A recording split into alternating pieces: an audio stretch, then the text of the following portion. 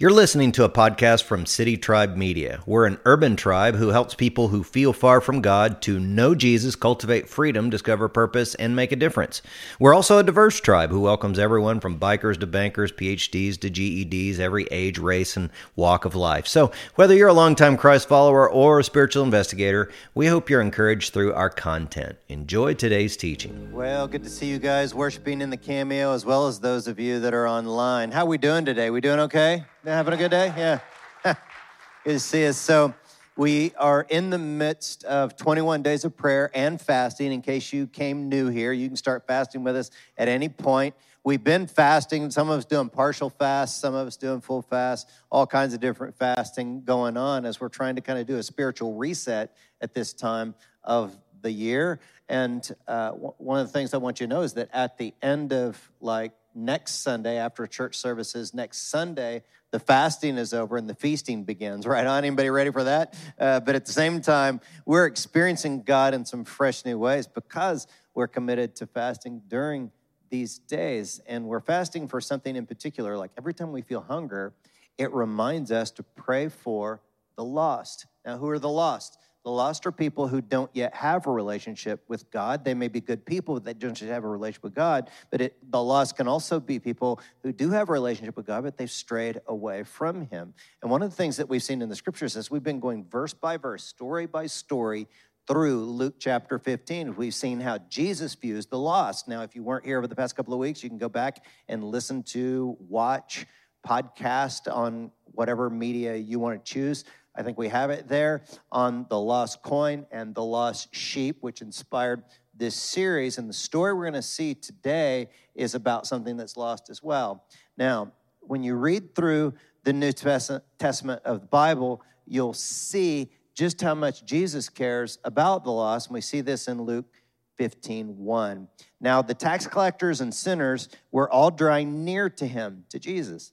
And the Pharisees and scribes grumbled, saying, "This man receives sinners and he eats with them." So Jesus didn't just eat with people that others would call sinners, but he sought them out. He sought out relationships with people that others considered to be sinners. And as we get to the story that we're going to look at today from Luke chapter 15, I was curious about how the people who translate the Bibles would title it. Because, when you read through your Bible, there'll be these titles before a different story or a section of scripture, right? You seen that? Now, those titles weren't in the original Greek version of the New Testament, but they were added by editors and translators to kind of get us in our minds the ability to kind of compartmentalize or find these stories in an easier way. And so I was really curious how the translators would title the story we're going to study today. Now, one translation, I think it's called the Passion Translation, and they put a title in front of this story, and they say it's The Loving Father. And I thought, that's a pretty good title for this story. But most people are going to title this story The Prodigal Son, or some will title it The Lost Son. That's typical. But I really like how author and pastor Tim Keller titles this story. He wrote this little book called Prodigal God that I thought was very insightful on this particular story from the Bible. And he says that this story should be titled, rather than, it's always titled The Prodigal Son, but he says it should be The Prodigal Sons, plural. Because there are two sons in this story that are both prodigal for two different reasons. There are two sons in this story that we're supposed to compare and contrast. Now, before we get into it, let me ask you by raise of hands, a little informal survey here. How many of you are the oldest sibling in your family? How many of the oldest? Any oldest ones? Raise your hands. Good. Older siblings. Okay. How many of you are the youngest siblings in your family? Yeah, I'm a baby of the family too. So a lot of you younger ones among us. How many of you are one of the middle kids in the families? Nobody cares about you. You can put your hands down. Nobody cares about you at all. All right? You know what I'm saying? So this story from Luke 15 is designed for us to compare this older and younger brother or son. So look at the chart and you can see that the younger son, he's kind of the wild child. He's considered to be a little more rebellious. He thinks the older brother is way too uptight. He's very self-expressive in the way that he lives his life. Now, the older son is the good kid. He's always right, or so he thinks he is. And then he thinks that the younger brother is irresponsible. And the older brother is a rule follower. Man, if there's a rule, he's going to follow it. He's like, rules are there for a reason, and we need to follow the rules, right? So now let me do another little informal survey with you. How many of you, generally speaking, are going to feel like you resonate more? Your probably natural inclinations are more like the younger son. Any people feel like that's me. I'm like the younger, I like that. That's my inclination. I'll just tell you that straight up. How many of you are more like the older son? There, okay, a bunch of older sons in this service, right? And then how many of you just didn't raise your hand because you don't like doing that kind of thing? You don't raise your hand in church services. But anyways, there are going to be three characters in the story that we'll explore today. There's going to be the father, there's going to be the older son, then there's going to be the younger son. So let's break them down. Let's look at each of the characters in the story. And the first one is going to be the younger son. Now, what I want to tell you about the younger son is that he wanted his inheritance early so he could go live his dream. And I'm going to tell the story of the younger son in such a way it's as if he were living in San Antonio today. So this younger son wanted to go fulfill his dream of a wild life. He wanted to be like Playboy's Hugh Hefner. He wanted to be at all the parties. He wanted to be a party guy like Drake. He wanted to be like those guys that go to Las Vegas, like The Hangover. That was his dream. I mean, if he were living in San Antonio right now, the younger son wanted to go to Sugar's Strip Club and All Stars Strip Club. Of course, none of the men in our church know about those places, right? But he wanted to go in there and get the attention of all the ladies because of his lavish spending, right? He wanted to go in and give them great tips, and then he wanted to buy shots for everyone. So everyone would want to be his friend, and he would be everyone's sugar daddy. So he was living his dream, right? Because he got all his inheritance money early, and he was spending it like crazy. He was living the dream. All the ladies were around him. They just loved him, right? He's taking them back to his swanky apartment all the time. He was having a time of it, and it was so much fun for him for a time. Isn't it always fun for a time? But then the pandemic hit, and then he got sick, and he had to go to the hospital, and he spent up all his money on hospital bills. Didn't have any money anymore. And then he couldn't afford his swanky apartment over at the Pearl. He got evicted from his apartment, and the only place that he can get a place is down in Poteet, Texas, on a pig farm. So he's working on a pig farm for a hog farmer. He can't even afford to go to H-E-B and buy any food, so he has to eat the pig chow that the pig farmer had on the farm, and that's unusually distasteful for a Jewish young man, as Jewish people don't eat pork and don't like pigs. They consider them unclean. Now, of course, if his older brother would have been around to see him struggling, you know what the other older brother would have done, right? He would have been, little bro, you made your bed, and now you got to lay in it. Little bro, you should have been more responsible, like me, right? Because older brothers always love being right. Don't you? Don't they? I mean. Now, let me speak a word to younger brothers, younger sons. Because a lot of younger brothers, they always think that home is lame. And this younger brother thought that home was lame. Have you ever heard someone say, man, I think San Antonio's lame. I'm moving to Austin, only to get there and find out that the tacos are not even close, are they? Everybody knows the tacos are better in San Antonio. But what you've got there is someone that thinks that home is lame, and let's say they think San Antonio's lame, they move to Austin. They're in Austin, they think, oh, Austin's gotten lame now. I'm moving to L.A., or I think L.A.'s lame, so I'm going to move to New York. See, they go from city to city. You know what we say in recovery? Some recovery experts say, everywhere you go, there you are. And a lot of people go from city to city. They go from apartment to apartment, even relationship to relationship. And everywhere they go, there they are.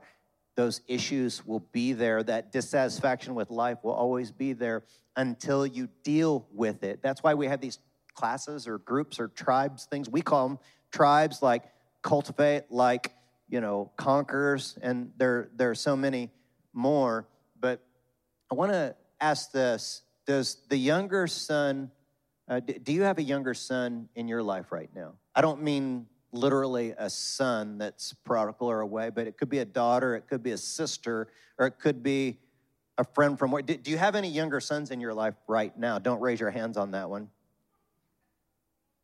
And here's what we got to watch out for, is we got to watch out for enabling the very behaviors that'll keep younger sons from coming to their senses.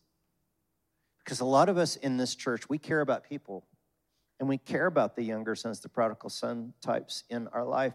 And the first thing we want to do is go help them, but sometimes helping hurts. It keeps them from coming to their senses. Look what happened with this guy. He finally hit rock bottom in Luke 15:17. When he finally, look at those next 4 words, came to his senses, he said to himself, at home, even the hired servants have enough food to spare, and here I'm dying of hunger. And so the younger son is finally ready to say, I've got a problem. My life has spiraled out of control. I need a higher power to help me get through what's going on in my life. And so he starts walking home. He doesn't even have a car. He starts a long walk back to Dad's house. And that leads us to think about Dad, the second character in our story.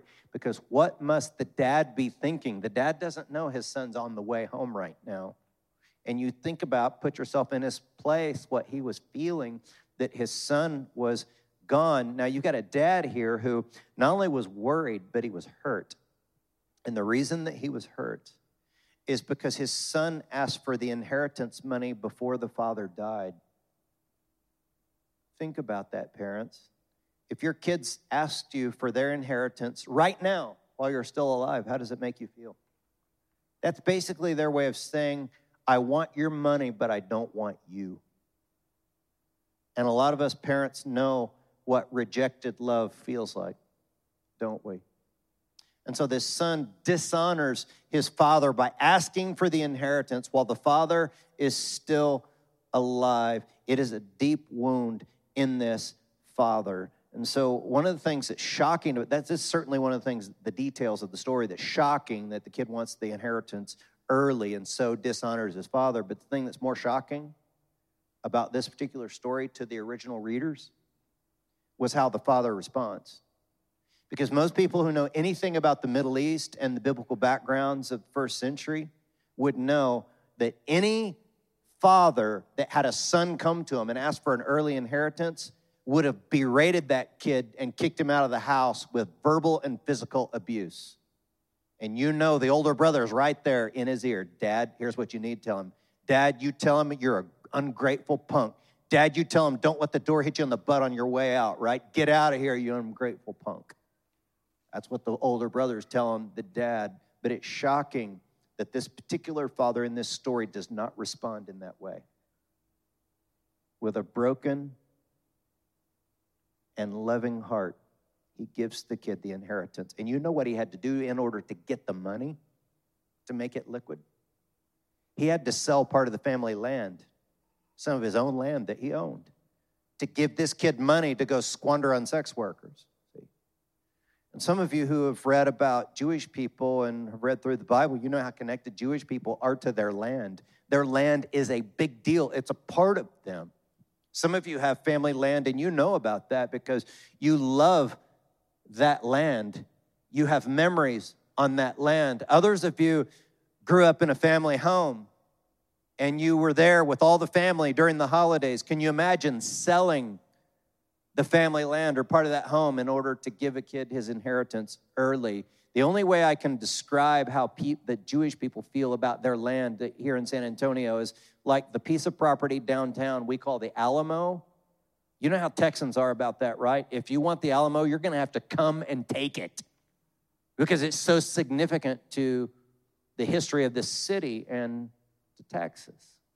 So this is how this father would have felt when he sells the family land to give his younger son his inheritance, and the son just leaves. This father is not A guy who acts on his machismo, his ego, and he doesn't even act out of his hurt.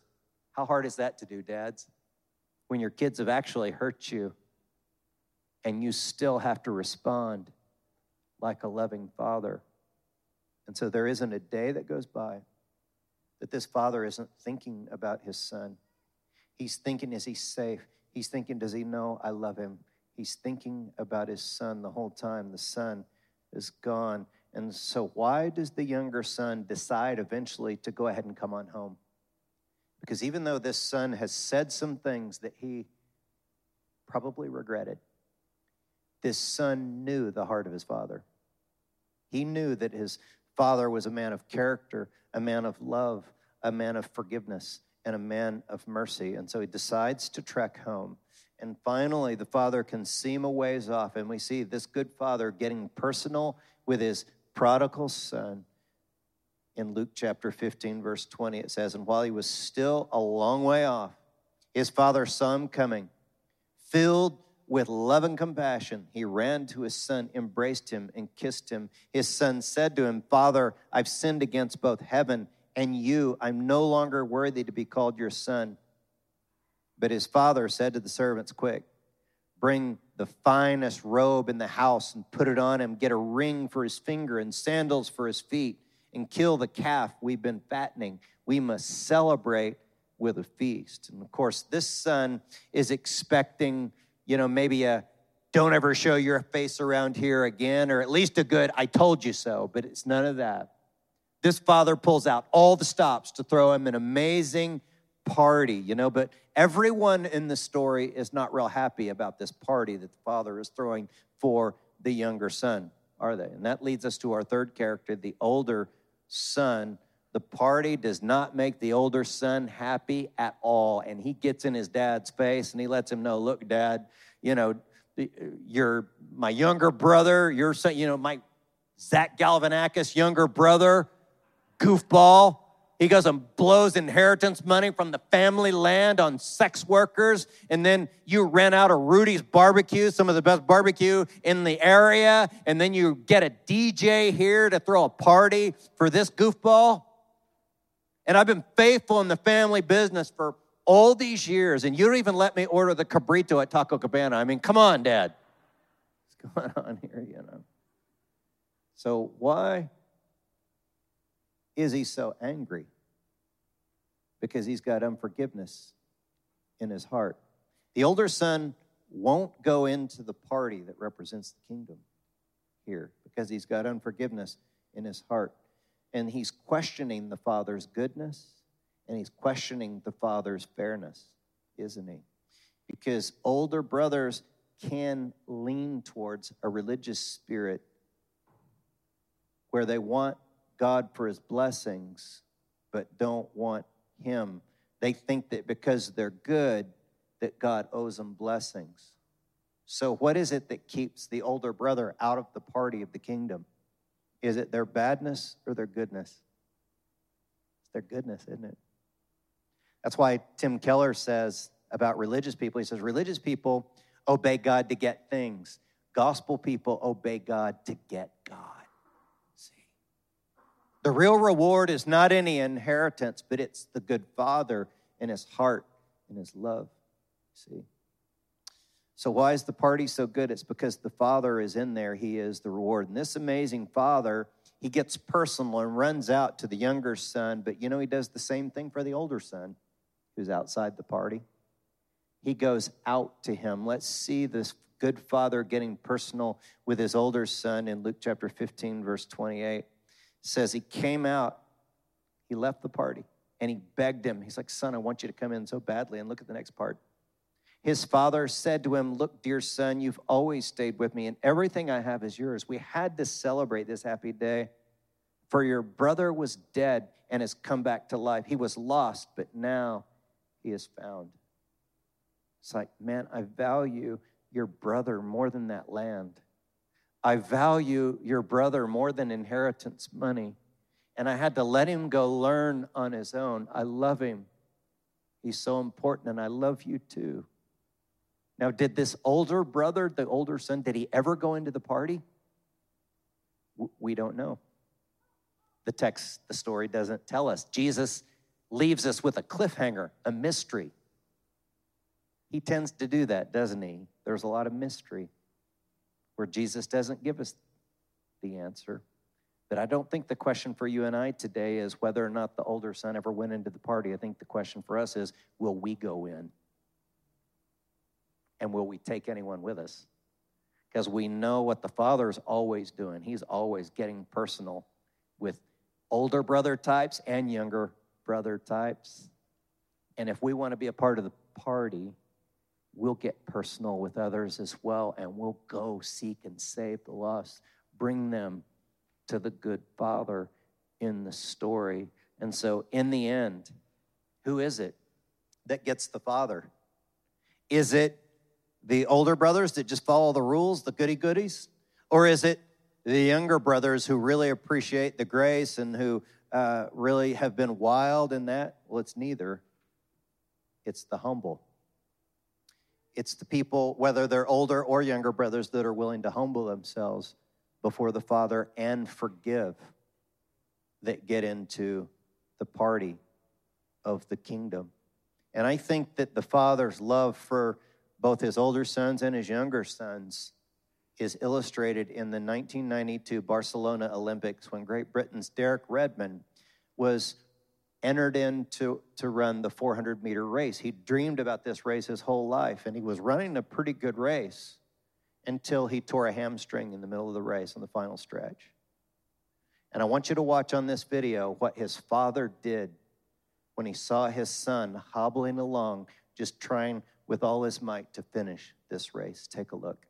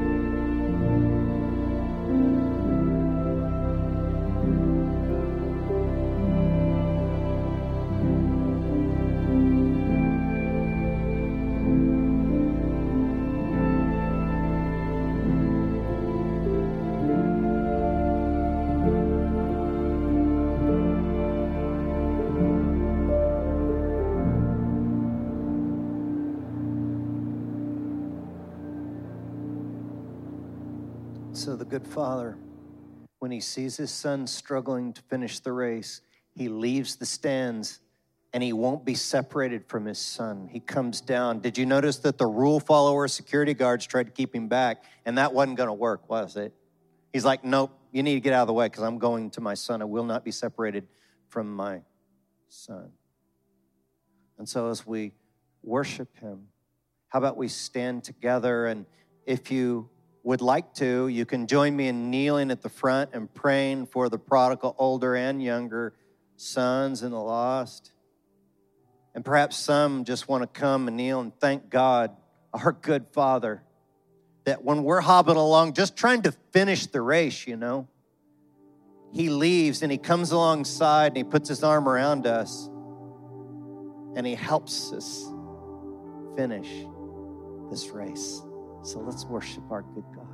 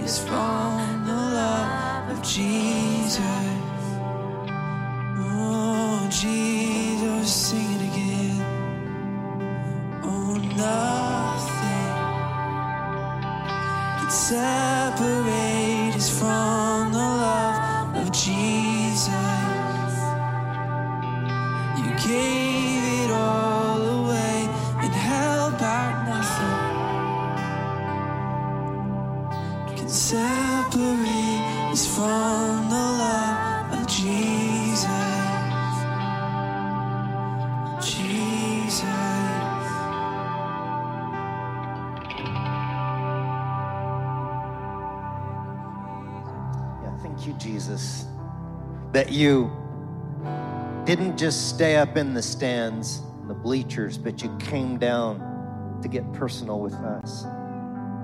And some of us today are praying for the prodigals in our lives, whether they're older son types or younger son types. We're praying for them, and we're willing to go to them with you, and we're praying for them. But some of us today are coming back to you because we've been prodigal.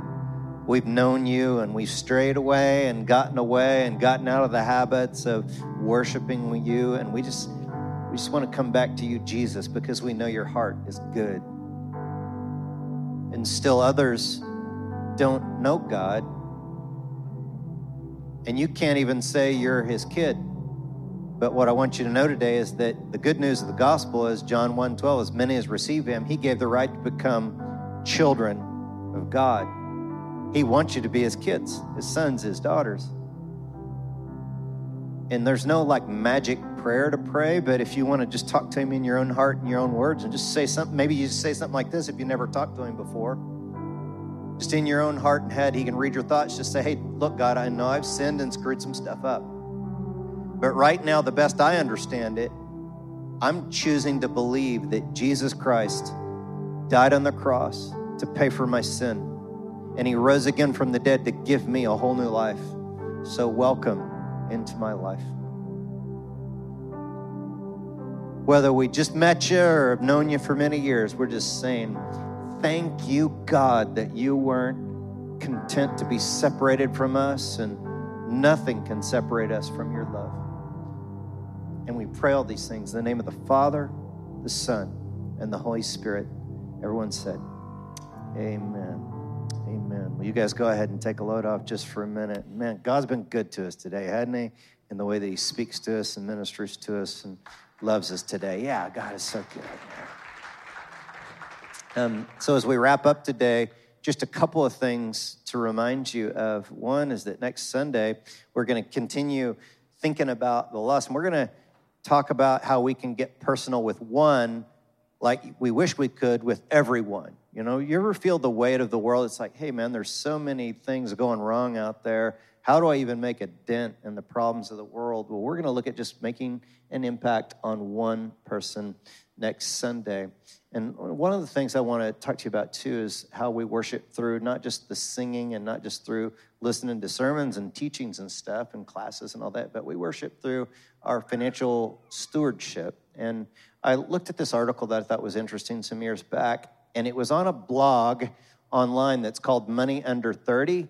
And the title of the blog post, I think it's a magazine too, it's Can Tithing Make You Rich? Why some of the world's wealthiest give away 10% of their money. Now, I don't really like the title of that and the wording of it, because those of us that follow Jesus know that we don't tithe and give money because we want to get rich. That's not really what's in our hearts to do. But what I thought was insightful about this particular blog post was that they got a quote from a guy named Sir John Templeton, who was one of the most influential and skilled investors in the 20th century.